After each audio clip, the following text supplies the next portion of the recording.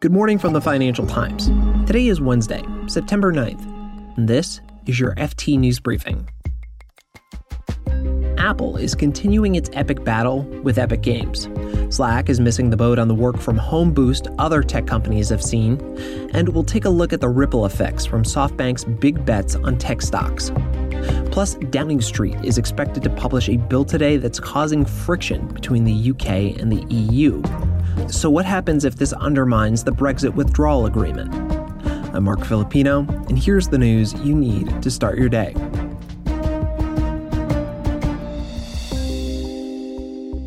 We start with two stories out of Silicon Valley.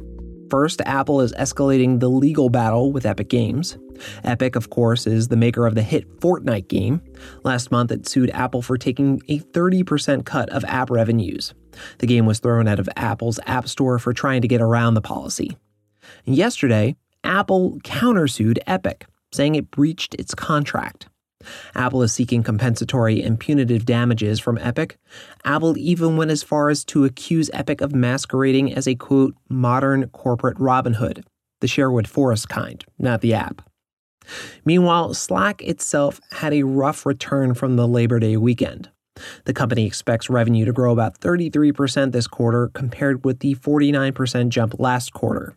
And it's a bit of a missed opportunity considering the work-from-home trend other tech companies are enjoying. Think about the success that video conferencing software group Zoom's been having.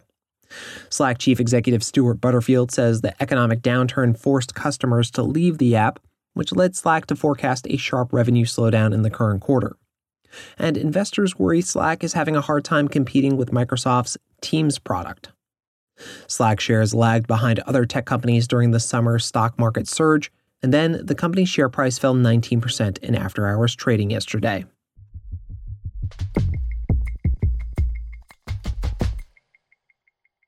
Now, Slack wasn't the only tech stock that hit the skids. Tesla was down a whopping 21% on Tuesday. The fall was the company's worst on record.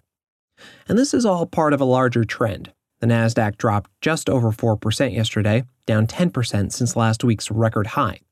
The S&P 500 hit its lowest point since August 5th. You'd be forgiven if this feels a bit like whiplash. Before that, tech stocks were hot all summer. It appears that a single investor, known as the Nasdaq whale, helped stoke the tech frenzy through options trading. It was the FT's markets team that identified this investor as Japan's SoftBank, probably best known for making huge, but not always successful, bets on privately held technology startups. Think WeWork. FT Markets editor Katie Martin explains what alerted the team that something unusual was going on. We started to see lots of really outsized short-term rallies in some of these tech stocks for no apparent reason at all. And at the same time, you started to see data suggesting that trading activity in single name options in US tech stocks had picked up massively. Options linked to individual stocks were trading really unusually heavily. And there was lots of talk in the market that there was one or maybe several really huge buyers of these options. And we were able to identify that SoftBank was one of the big names behind this. Now, I should be clear, it's not necessarily just SoftBank that's doing this. There could be copycat traders that have identified there's one large buyer out there and they've popped along with it too.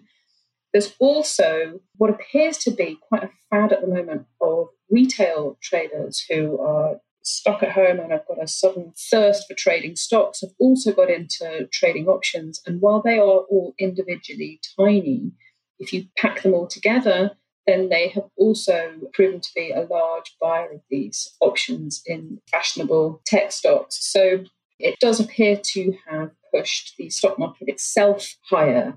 Whether you consider this to be damaging or not, I guess depends on whether you are a buyer or a seller of the market. But it comes down to some technicalities around the way that these single name options are hedged. So if you buy a call option that effectively is a bet on the market continuing to push higher, then that forces the banks that write these options and sell them to you to buy the underlying stock to hedge themselves. And so that's when you start to see a kind of tail wagging the dog phenomenon where in a normal course of business, the stock market should just do whatever the stock market's going to do. But here it looks like the options market is pulling it out of line.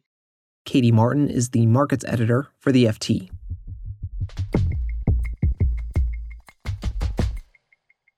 Boris Johnson's government will publish draft legislation today that could weaken clauses on state aid and customs arrangements for Northern Ireland, and it could undermine Britain's withdrawal agreement with the EU.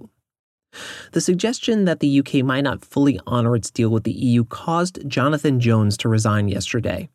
Mr. Jones was the head of the government's legal department, and he's the 6th senior government official to resign this year.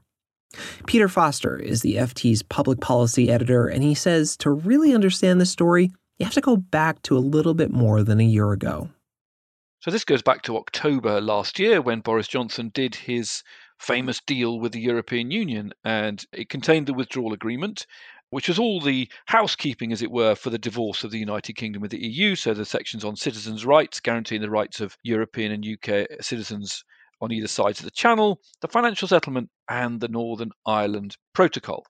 And the Northern Ireland Protocol was the hard bit. You remember Theresa May said no Prime Minister could ever sign a deal that left Northern Ireland in the customs territory of the European Union. Well, that's effectively what Johnson's deal did. And it was signed alongside a political declaration which talked about a deep relationship. So even though Northern Ireland was going to follow the customs rules of the European Union and Great Britain would be free to do its own divergence, Great Britain would have a deep and comprehensive trade agreement with the EU. So the gap between the two wouldn't be quite so big. The trouble is that over the last few months, Britain's gone for a harder and harder Brexit. And the gap between what is being asked of Britain for Northern Ireland, checking all goods that go from Great Britain into Northern Ireland across the Irish Sea, that they're compliant with the Union Customs Code, all that paperwork, making sure that they don't make state aid decisions that impact Northern Ireland, and even having export summary declarations for goods coming from Northern Ireland into the UK, all of those things have become very difficult for a government that is determined to take back control, to have full sovereignty. Well, what we await and see today is how the British government plans to use the UK internal market bill to shave off, as it were, the bits of the Northern Ireland Protocol that it doesn't like, particularly in the event of a no deal. And it will be interesting to see how the EU reacts. You know, the resignation of Jonathan Jones yesterday points to the fact that these clauses are likely to be quite tough, I think. You wouldn't expect Michel Barnier or European Commission officials and diplomats to overreact to something that they haven't seen. I think they'll be cautious, but in the end, if the British government cuts across the substance of a treaty they agreed only 9 months ago, the repercussions could be enormous, right up into actually collapsing the talks.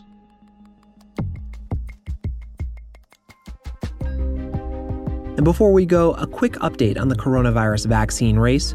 AstraZeneca announced that it was pausing all clinical trials of the vaccine it was developing with Oxford University. This comes after someone in the UK study suffered a suspected serious adverse reaction. AstraZeneca said it was working to review the event to ensure it would not result in a significant delay to the study. You can read more on all of these stories at FT.com. This has been your daily FT News Briefing. Make sure you check back tomorrow for the latest business news.